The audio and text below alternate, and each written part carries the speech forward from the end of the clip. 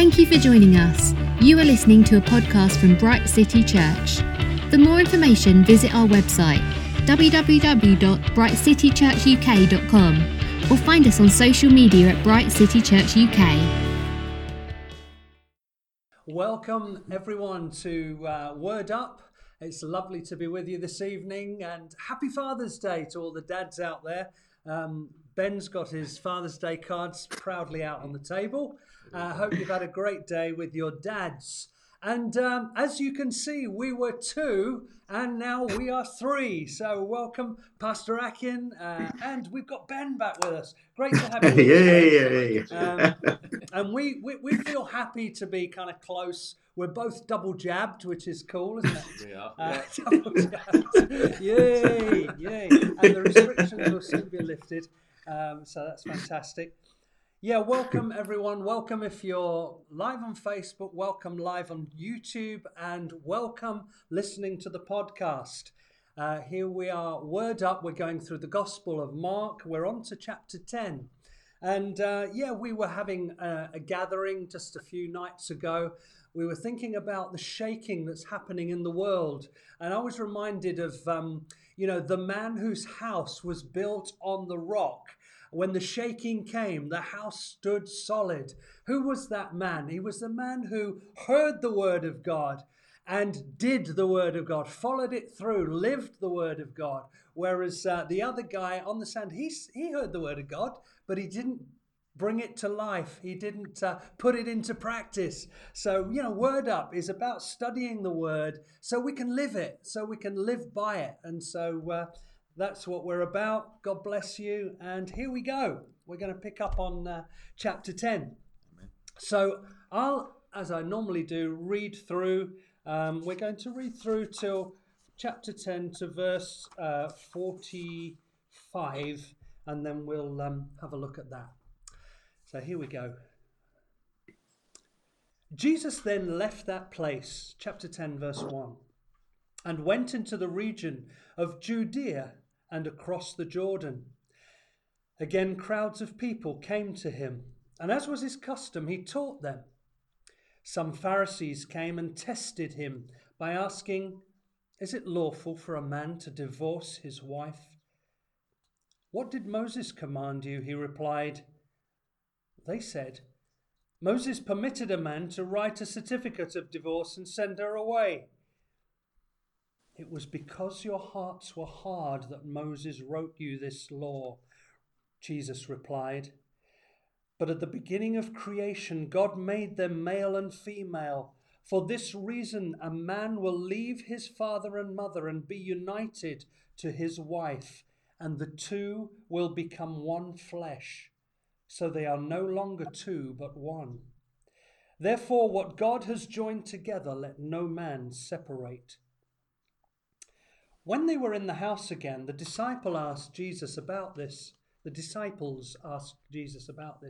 He answered, "Anyone who divorces his wife and marries another woman commits adultery against her. And if she divorces her husband and marries another man, she commits adultery." People were bringing little children to Jesus to have him touch them. When Jesus saw this, people were bringing little children to Jesus to have him touch them. When Jesus saw this, he was indignant. Have I missed a verse there? Because were they stopping the... The disciples rebuked them. Yeah, and beg your pardon. And the disciples rebuked them. When Jesus saw this, he was indignant and said to them, "Let the little children come to me, and do not hinder them. For the kingdom of God belongs to such as these. I tell you the truth, anyone who will not receive the kingdom of God like a little child will never enter it." And he took the children in his arms, put his hands on them, and blessed them. As Jesus started on his way, a man ran up to him and fell on his knees before him. "Good teacher," he asked, "what must I do to inherit eternal life?" "Why do you call me good?" Jesus answered. "No one is good except God alone. You know the commandments. Do not murder. Do not commit adultery. Do not steal. Do not give false testimony. Do not defraud. Honor your father and mother." "Teacher," he declared, "all these I have kept since I was a boy." Jesus looked at him and loved him. "One thing you lack," he said. "Go, sell everything you have and give to the poor, and you will have treasure in heaven. Then come, follow me." At this, the man's face fell. He went away sad because he had great wealth. Jesus looked around and said to his disciples, "How hard it is for the rich to enter the kingdom of God." The disciples were amazed at his words, but Jesus said again, "Children, how hard it is to enter the kingdom of God. It is easier for a camel to go through the eye of a needle than for a rich man to enter the kingdom of God." The disciples were even more amazed and said to each other, "Who then can be saved?" Jesus looked at them and said, "With man this is impossible, but not with God. All things are possible with God." Peter said to him, "We've left everything to follow you." "I tell you the truth," Jesus replied. "No one who has left home or brothers or sisters or mother or father or children or fields for me and the gospel will fail to receive 100 times as much in this present age, homes, brothers, sisters, mothers, children and fields, and with them persecutions, and in the age to come eternal life. But many who are first will be last, and the last will be first." They were on their way to Jerusalem with Jesus leading the way, and the disciples were astonished, while those who followed were afraid. Again, he took the 12 aside and told them what was going to happen to him. "We're going up to Jerusalem," he said, "and the Son of Man will be betrayed to the chief priests and the teachers of the law. They will condemn him to death and hand him over to the Gentiles, who will mock him and spit on him, flog him and kill him. 3 days later, he will rise."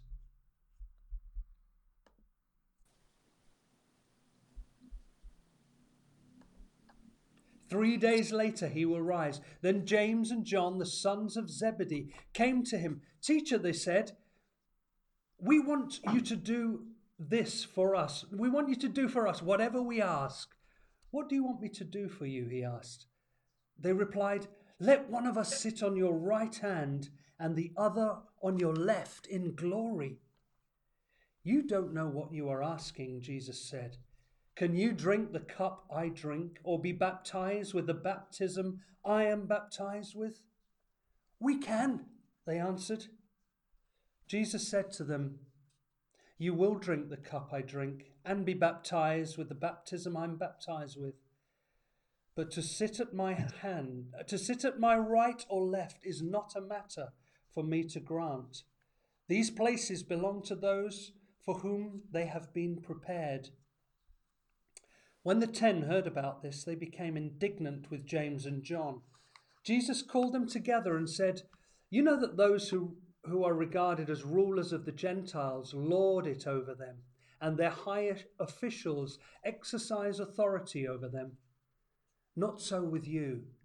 Instead, whoever wants to become great among you must be your servant, and whoever wants to be first must be slave to all. For even the Son of Man did not come to be served, but to serve, and to give his life as a ransom for many." Great. Okay, well, that's quite a chunk to get through, but let's see how we get on. So we're picking it up. We're in the region of Judea, across the Jordan, it says. The crowds are coming. It says, as was his custom, he's teaching them. And then we get the Pharisees turn up again, as we see regularly. They're coming here not to ask honest questions that they want answers to, but it seems to test him. And in fact, it does say they tested him by asking this question: Is it lawful for a man to divorce his wife? And so this issue of divorce, and he talked about what Moses commanded. Ben, I'm going to hand over to you to start, bring this topic in. What's your take on this discussion about divorce? Well, first off, I think I want to say that there's some trepidation that we come to subjects like this. When we was doing Peter, I know we came to the whole doctrine of predestination and that kind of stuff, and we were like, oh, and now we got this. And I think it's important to say at first that we are looking at Jesus' teaching to a Jewish culture, and they lived by the law. They were quite, the Pharisees were known for their rigidity to the law, and Jesus is speaking into that culture, and he's speaking into that time. That's not to say that anyway the law is kind of diminished now, because Jesus said, "I've come to fulfill the law." And as New Testament Christians, that there are parts of the law, mainly the moral kind of behaviour parts of the law, that are still applicable to us. Yeah. So Jesus is there, and the Pharisees have come not because they want to know.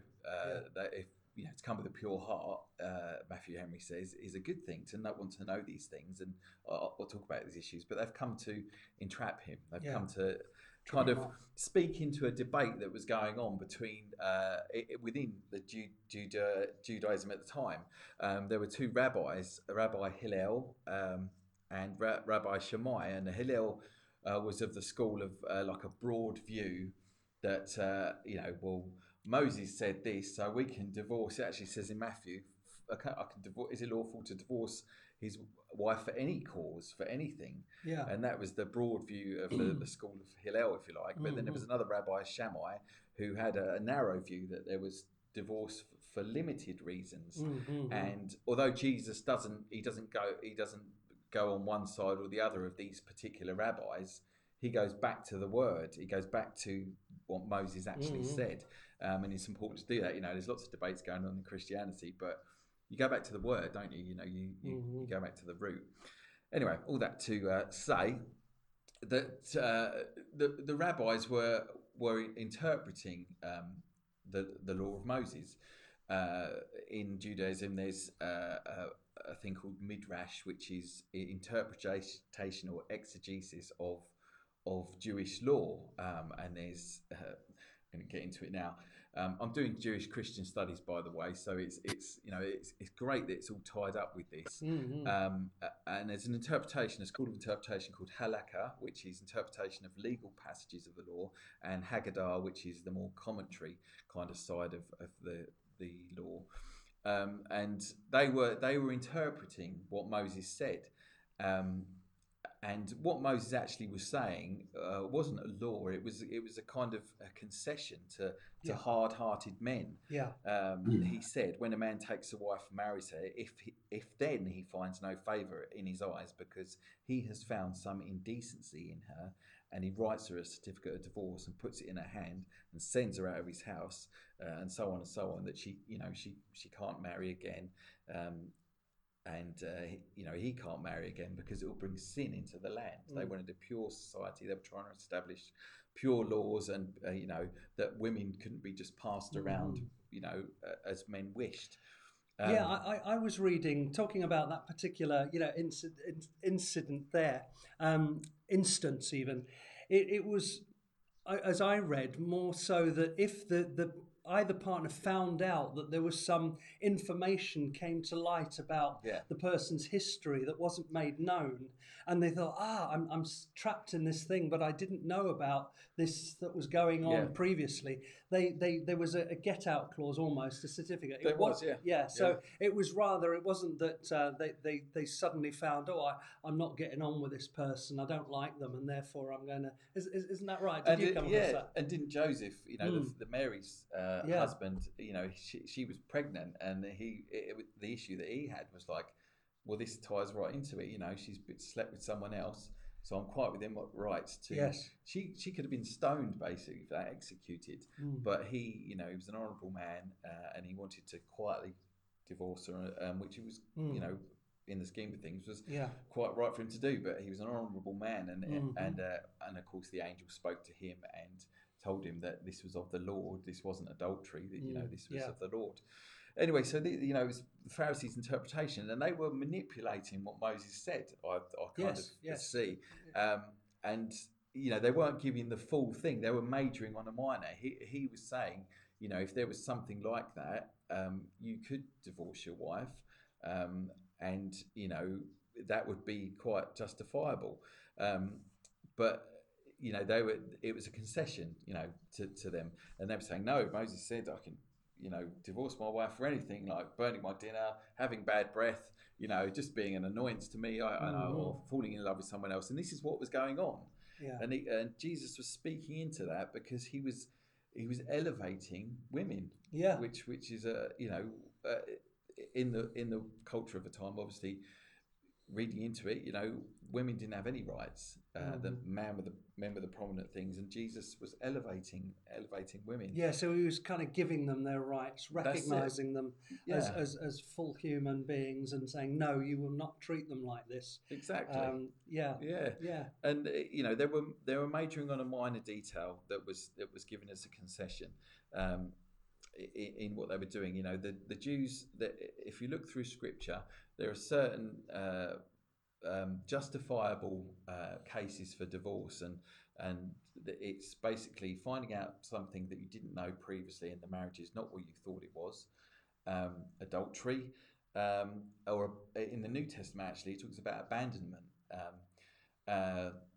between a wife that's a believer and maybe a husband who's an unbeliever and can't stand his wife's faith. So it's in Corinthians 7, and he abandons her, and it's Paul says, "We'll let it happen because they're not enslaved to unbelievers." But it's an interesting thing to see that the Pharisees, as they were doing, were saying, "Well, we're the religious establishment. We are the ones who interpret Scripture, and Moses said this, so there it is." And Jesus is like, actually, he didn't. That was just a concession, and this. God himself in Jesus was saying, well, no, this is what I actually said, and this is what I meant. And that he's putting them right. And of course, that was like a stink in their nose to them, because he was a prominent teacher, and they couldn't combat him with his interpretation. Jesus said, it's because your hearts were hard that Moses wrote you this concession, as you said, to help you there. Now, here we go. Jesus, in his response, verse 6, how about, who shall I pass this one on to?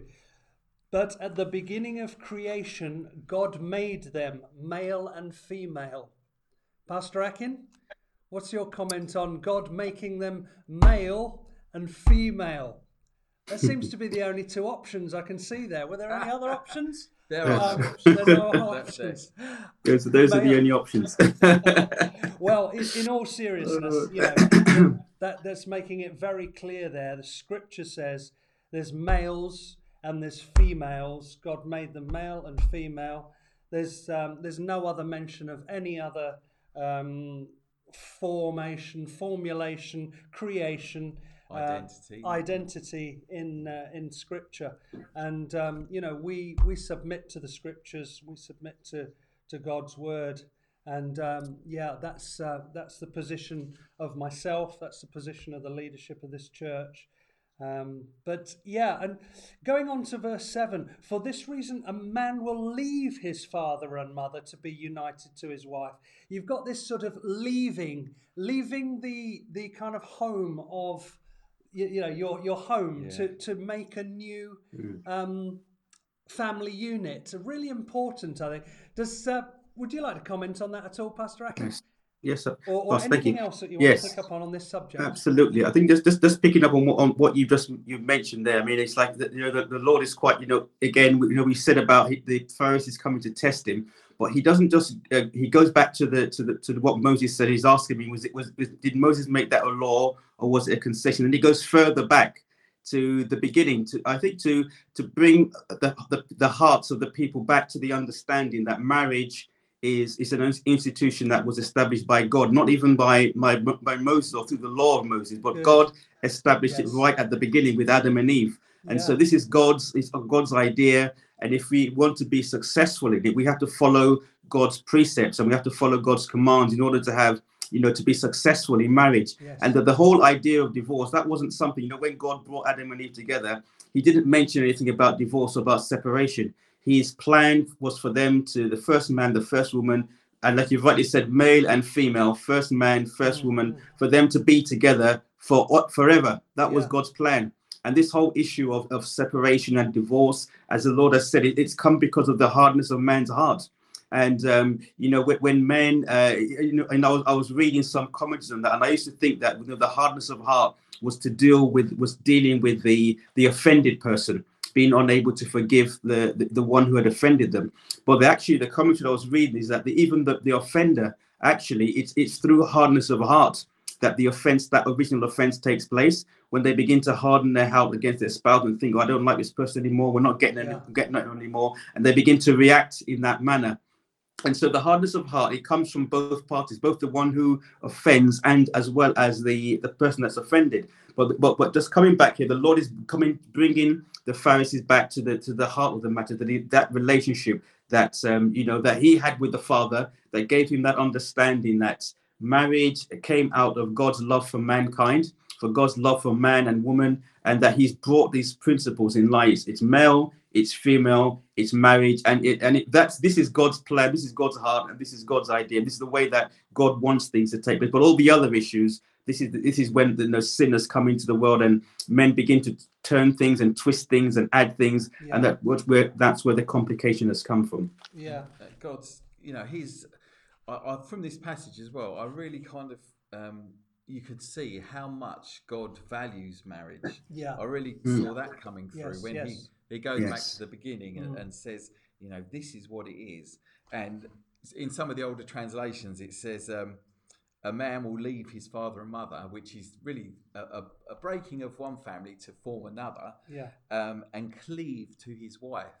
And I love looking at words, as you know, cleave to his wife. And I looked up, what does it, mean? And it literally means to glue or to cement together. And I kind of thought, wow, that's a real. I love it when Paul talks about being fused to the message of the gospel. He's absolutely tied to it. It reminded me of that. And being that, that's what God was saying, to become one. Yes, absolutely fused together. And in that sense, it would take great violence to break that apart, to break that fusing together. Good, and that's what he says. What therefore God has joined together, let not man separate.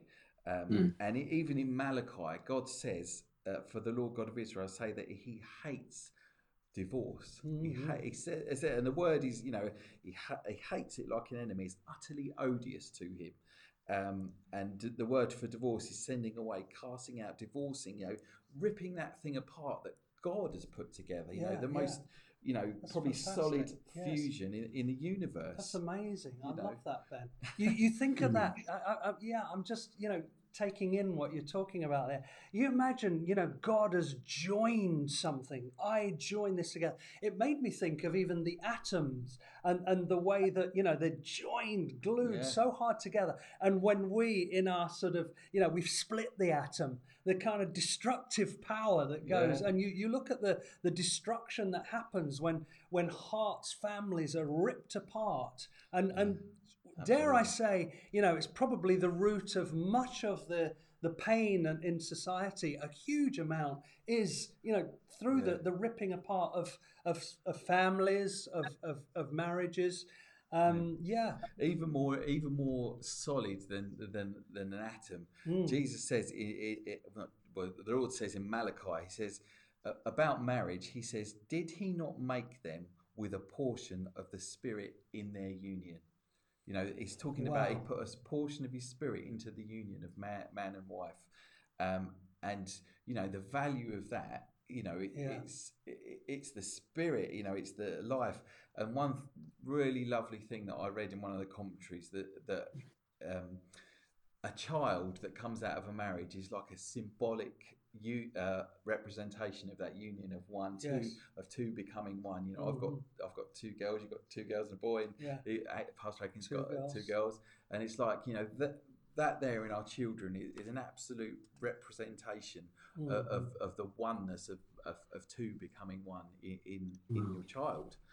Which I thought was an awesome image. And I think, I know we're sticking around on this a fair while, but I think it's very important, and it's coming.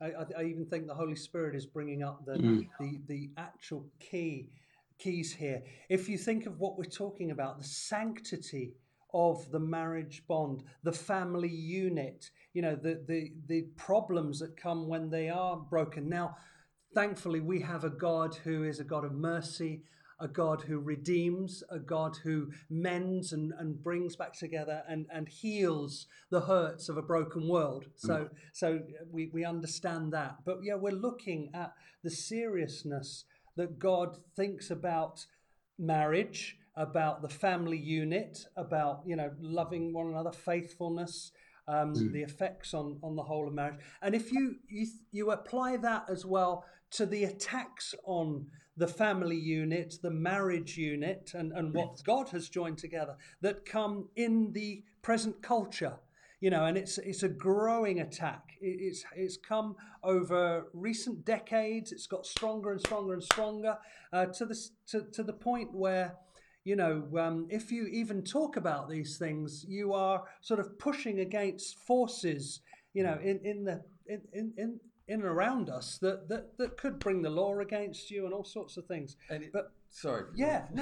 I think it's very important. To me, it raises up the standard. You know, when we started this, I really want to emphasise, you know, the grace element. You know, these are biblical kingdom principles that Christians are meant to live by. But, you know, life isn't simple, is it? Life isn't easy. And, you know, there are all sorts of situations out there, and people have come to the Lord having gone through, you know, terrible things. I mean, my own family growing up was broken, and, you know, the violence of that, you know, I definitely experienced. And, you know, coming into the kingdom, you know, there is grace, there is mercy, there's reconciliation.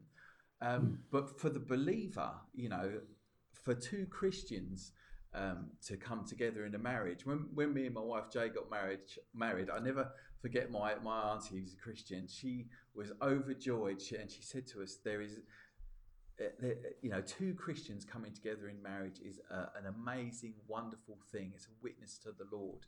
And that's right, you know, for two Bible-believing Christians who've walked with the Lord through their teen years and their early 20s to come together and you know, fuse that in a union of marriage is an awesome thing. And you know, I testify to that. Therefore, when Christians come together in marriage, you know, it's a witness, and it's not something to be entered into lightly, because, you know, as we've said, the Lord pours His Spirit into that union. The Lord brings it together, and, you know, the children are the embodiment of that, the intertwining of lives, and the witness. And, you know, Christians do get divorced, and, you know, like I say, life isn't simple. But because Christians are human, Christians can still be broken. We're all being sanctified, aren't we? And, you know, need the grace and mercy of God always. We're all being sanctified on a journey. Yeah. But it's important to, you know, to say that there is a standard for Christians, and there is a witness, and there is consequence. You know, the last thing you ever do, you know, is to divorce as a Christian. You stay together. You know, you work on it. You pray. You do all you can to keep that sacred union together. I'm getting on my high horse now, aren't I? No, but there is grace from God available. There is power to help you through the difficult times. All of us go through challenges. Amen. But God, you know, He loves marriage so much, is so precious to Him, that He will help us through if we will just. And the good thing is, that's why it's so important to, in fact, be equally yoked with another Christian. Amen. Because both of you are committed to the idea, committed to God, and you're both going for that grace and strength from God to glue you together. And He's the one that keeps you together and grows your love together. Anyway, we could go on, But Pastor Akin, did you want to add anything to this? Yes, just one quick, Please, just as while we're on this issue. Yes, I just thought, it's just important again, just to remind ourselves, especially as Christians, and we just want to, in as much as we know this can be a very challenging topic. With God, it doesn't have to be so challenging. And Pastor Ian mentioned grace there, and I think it's important that we've emphasized is that those of us who are married for whatever length of time we have been married, it is really God's grace. But also, I just want to, at the beginning, Ben highlighted the populist views, religious views at the time between those two rabbis. And for me, it's a warning for us as Christians that we shouldn't follow populist views. That because the Lord didn't, as Ben rightly said, the Lord didn't say, yeah, this rabbi is right or that rabbi is wrong or this and that. He went to the word of God. He went to the truth. And it's always important that as believers, and in this area of marriage or the area of our life, that when we're facing challenges, because we will face challenges, Pastor Ian mentioned the man who built his house on the rock, and that rock is the word of God, that when we face challenges in our marriages, rather than go to populist views or people's ideas or people's opinions, let's be encouraged to come back to the word of God. Let's look for people who we know, like-minded people who know the word of God, who love the word of God, who love the Lord. Let's go to them for counsel. Let's try and build on this rock of the word when it comes to our marriages. So that's what the Lord did here. So he said, I don't care about this rabbi or that rabbi. Go to the word. This is what God is saying. Let's stick with that. This word of God is helping us. And on that, here's a nice little pointer from the word of God to help you in your marriage. If you're thinking of getting married, if you've just got married, it says there, and mentioned it earlier, for this reason, a man will leave his father and mother, as Ben was talking about, and cleave to his wife. And same with the woman will leave her mother and father and cleave to her husband. And I can think of, when Rachel and I got married, and her family so close and Christians and so excited. And remember her mum said, oh, wonderful, wonderful. You're going to live with us, and we've got, we found a house for you. It's just around the corner and da-da-da-da-da. It was like her mum, Rachel won't mind me saying this. Her mum, for all good reasons, and Rachel was so precious to her, of course, and mum and dad. And suddenly the life was being, organized in kind of Rachel's family for me to almost go to them. And I knew by the Holy Spirit, and even one or two friends said, Ian, this isn't right. Something's not right. You're going to have to say to Rachel that, no, we're not going back to your hometown. It was Ashford. We're not going to that house round the corner from your parents, sort of thing. And it was a big moment, it was, and of course Rachel and she very quickly saw, bless her, if you're listening, darling, you were very gracious, but we had help. And it was right, though. It enabled us to just form our own unit and just be known one to another and form our own ways, our own family, our own. Whereas otherwise, I could have been sucked into that. I could have just found it very frustrating and difficult. And I have even noticed, in other sort of in-law connections and relationships, you do have to be careful. But dear friends, remember that leaving and cleaving and be your own family, it's in the word of God. And that's what Pastor Akin was saying. Hey, the keys are in here. He came home in the end, Pastor Rachel. She got away in the end. Here I am back in Ashford. No, but we were fully established by then. Absolutely. Great. Shall we move on from the divorce and marriage? Yeah. Okay, it's really good though. Well done. And I know there's a lot more we can say about it. Then we go on to verse 13, again, bringing the children to have, people were bringing the children. You imagine the families, we must get our child to come. If Jesus touches them, they'll be blessed. And the disciples were stopping them, and it says that when Jesus saw this, he was indignant. And if you look up that word indignant, it's really quite, it's a real displeasure and kind of quite an intense anger feeling, if you know what I mean. He was really didn't like it. He was really angry about it. And stop them from stopping the children come to him. So he says, let them come to me. And even in the last chapter, I think last time we were together, Pastor Akin, he was referring again to being like little children, letting the children come and receiving the children, ministering to the children. And we talked about that. He says here, do not hinder them, for the kingdom of God belongs to such as these. So what does he mean by, such as these? The kingdom of God belongs to such as these. I mean, is it that when we get to heaven, it's all going to be just a load of little kids running around? I mean, with wings. I'm being, provocative there. But come on, what does Jesus mean by the kingdom of God belongs to such as these? Well, I mean, it's he's taking the example of children, and reading David Paulson's commentary, he makes the point that children have open hands and open hearts to everything. Yeah. And that's a good thing. It's a good way to be. Is because you as a child you've got no there's no kind of ulterior motive, no kind of guile, if you like. It's real. You're just open to what's there. And I think about when I came to the church, I really I tried to come like that because I'd read the scriptures. And I came to Bright City Ashford Christian Fellowship at the time, and we were praying for a big evangelistic event, and we're having prayer meetings. And I walked into this thing, just becoming a new Christian, and there were people praying with power, and we were facing the north, south, the east, and the west. Yeah. There were people blowing shofars. I'll never forget Joe Kavanagh, if you're watching. I was in a front room, a really small room. And we had our eyes closed and we were praying, and he blew his shofar in his tiny little room, and it was like, whoa! And all this stuff was going on. People were anointing people with oil, and this was all new to me. Speaking how did in you tongues, cope with it? I just accepted it. Yeah, I really just came like a child. And it was later on when I'd been influenced by the different people to say, that's a bit extreme, that kind of thing, and put these kind of brakes on, and I can say that wasn't that didn't add to that took away from me. Yes, but good.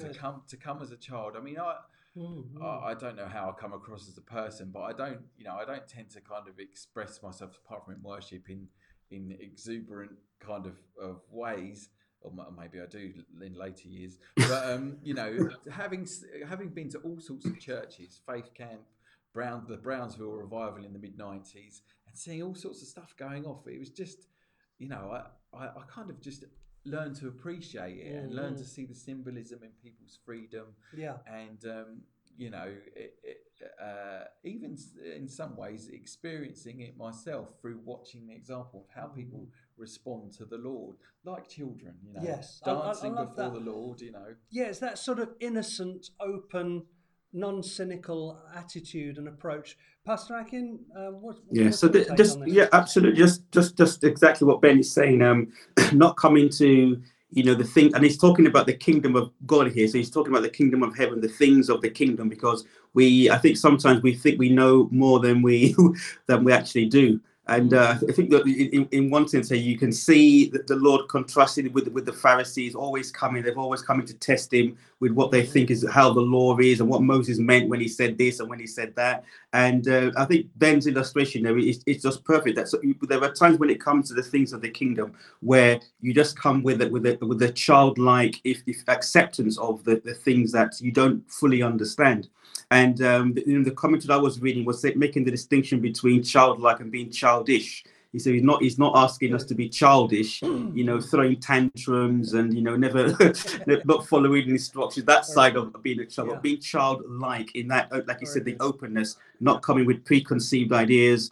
Like Ben has said before, we've had moves of God in the past where things have happened and you thought to yourself, I'm not too sure about this. You've got those preconceived ideas of how you think things should happen, how you think God should intervene in the things of the church, and how you think God should do things. And he doesn't always do things, as we know from reading the scripture. He doesn't always do things the way that man expects him to do things. So, but it's just like having that. Like you said, the openness to receive. And one of the things that I think we learn sometimes that even when people say or do things that you might not always understand, as long as they're not contrary to the scriptures. I mean, obviously not contrary to the scriptures. That is, it's like what Ben said there. It happens quite a lot where people, they kind of like put the brakes on your faith.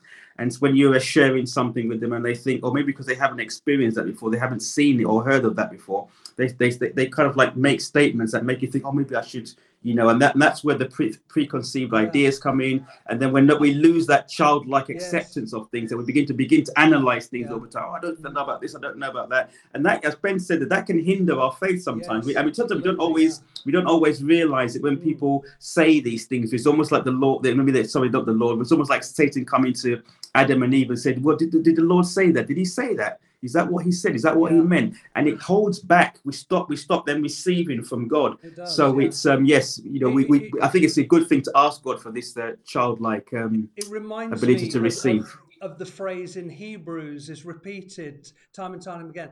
Do not let your hearts be hardened. Do not let there can come a hardening, and brings unbelief as well, isn't it? And that's almost like the opposite of the childlike faith of just being open, innocent, receptive, but you're hardening in some way. And I was thinking of when you're born again, you can be born again in your 20s, 30s. I was born again at 24. How old were you, Ben? 19. Do you remember how old you were, Pastor Akin, when you were born again? 25. I can just about 25. Remember 25. Yeah, 25. and I mean, I was at 24, and been a laddo, and was cynical, and all the rest of it. And yet Jesus gave me, when I was reborn with a childlike faith, and he gave me the gift of innocence, the gift of righteousness. As I accepted it, I became sort of innocent again in many ways. And actually, I've had to be careful not to become over the years, go in a hardened kind of cynical road. Yes. And so how can we stop ourselves, becoming non-childlike, becoming hardened by unbelief? I wonder what kind of, how can we keep our hearts soft and protect from becoming hard of hearts? What would you say? I think it's just being open. I was just thinking of, I said that over time, sometimes I don't go through the exuberant, tingly experiences, but I don't necessarily,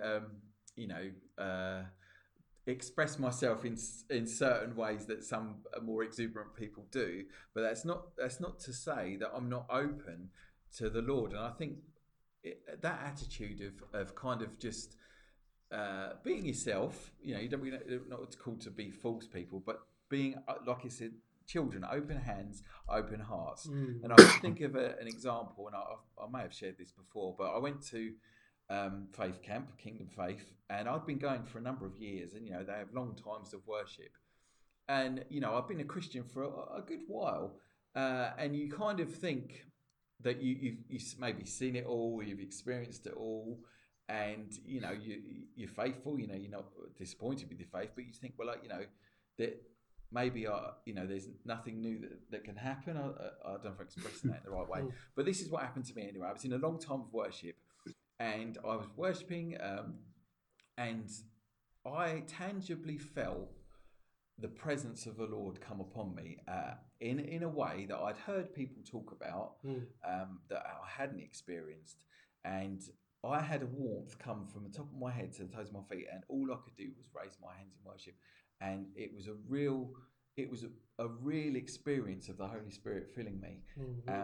And that hadn't happened. I believe I was filled with the Holy Spirit. I was speaking tongues, and I've seen things happen in my life. But to have a tangible feeling like that happened to me, I'd always heard people talk about it, and it was nice for them. But to maintain that kind of open hand, open heart thing, even when God doesn't do anything, even when you don't see maybe some of the things you see happen in other people, but to carry on and say, okay, Lord, that's great for them, and I see that, but it's not happened to me. But if you want to do it for me, then go for it. I'll come before you, Father, and I open my hand, open my heart for it. And that's the place I was in. And I believe God honours that in all of us. If you're just open to Him giving you a touch, giving you an experience that you may have not had before, that's the way to maintain your heart, isn't it? Open hands, open hearts. like a childlike trust, Yes. like a child with their parents. And I think Paul, thanks for that comment, Paul, relating it to, you know, how he related to his dad when he was a little boy. And it's a very good illustration, and that's absolutely. It's a dependence, Pastor, isn't it? It's a dependence, isn't it? It's that never getting to the place where you think I'm a grown up now and I don't need God anymore. Always having that childlike dependence on God. That's how we can retain that. Yes. Complete dependence, complete trust. You know, and yeah. Well, we've come to the end of our time. Ben has put the brakes on like we thought it would. No, we're not blaming you, Ben, at all. We had some great stuff that we needed to look at a bit deeper, and actually, I like it. I like the way that we can discuss with the three of us. I hope you've enjoyed it, listening in. Thanks for joining us, everyone. Let's pray and just finish off in prayer, and then we'll end today's session. Lord, we thank you that, yes, indeed, you are our Dad, our Heavenly Father. And I pray that you'd help all of us, help us three and everyone connected, listening, to have that childlike faith and trust in you, rest in you. Lord, soften our hearts where we've become in any way hardened or cynical to the things of the kingdom, the things of God. We want to be soft and open again. Have your way, we ask in Jesus' name. Amen. Amen. Thanks, everyone. Amen. Well, thanks, Ben. Great to have you back. And thanks, Pastor Akin. God bless everyone. Thank you. God bless. Good night, everyone. Bye.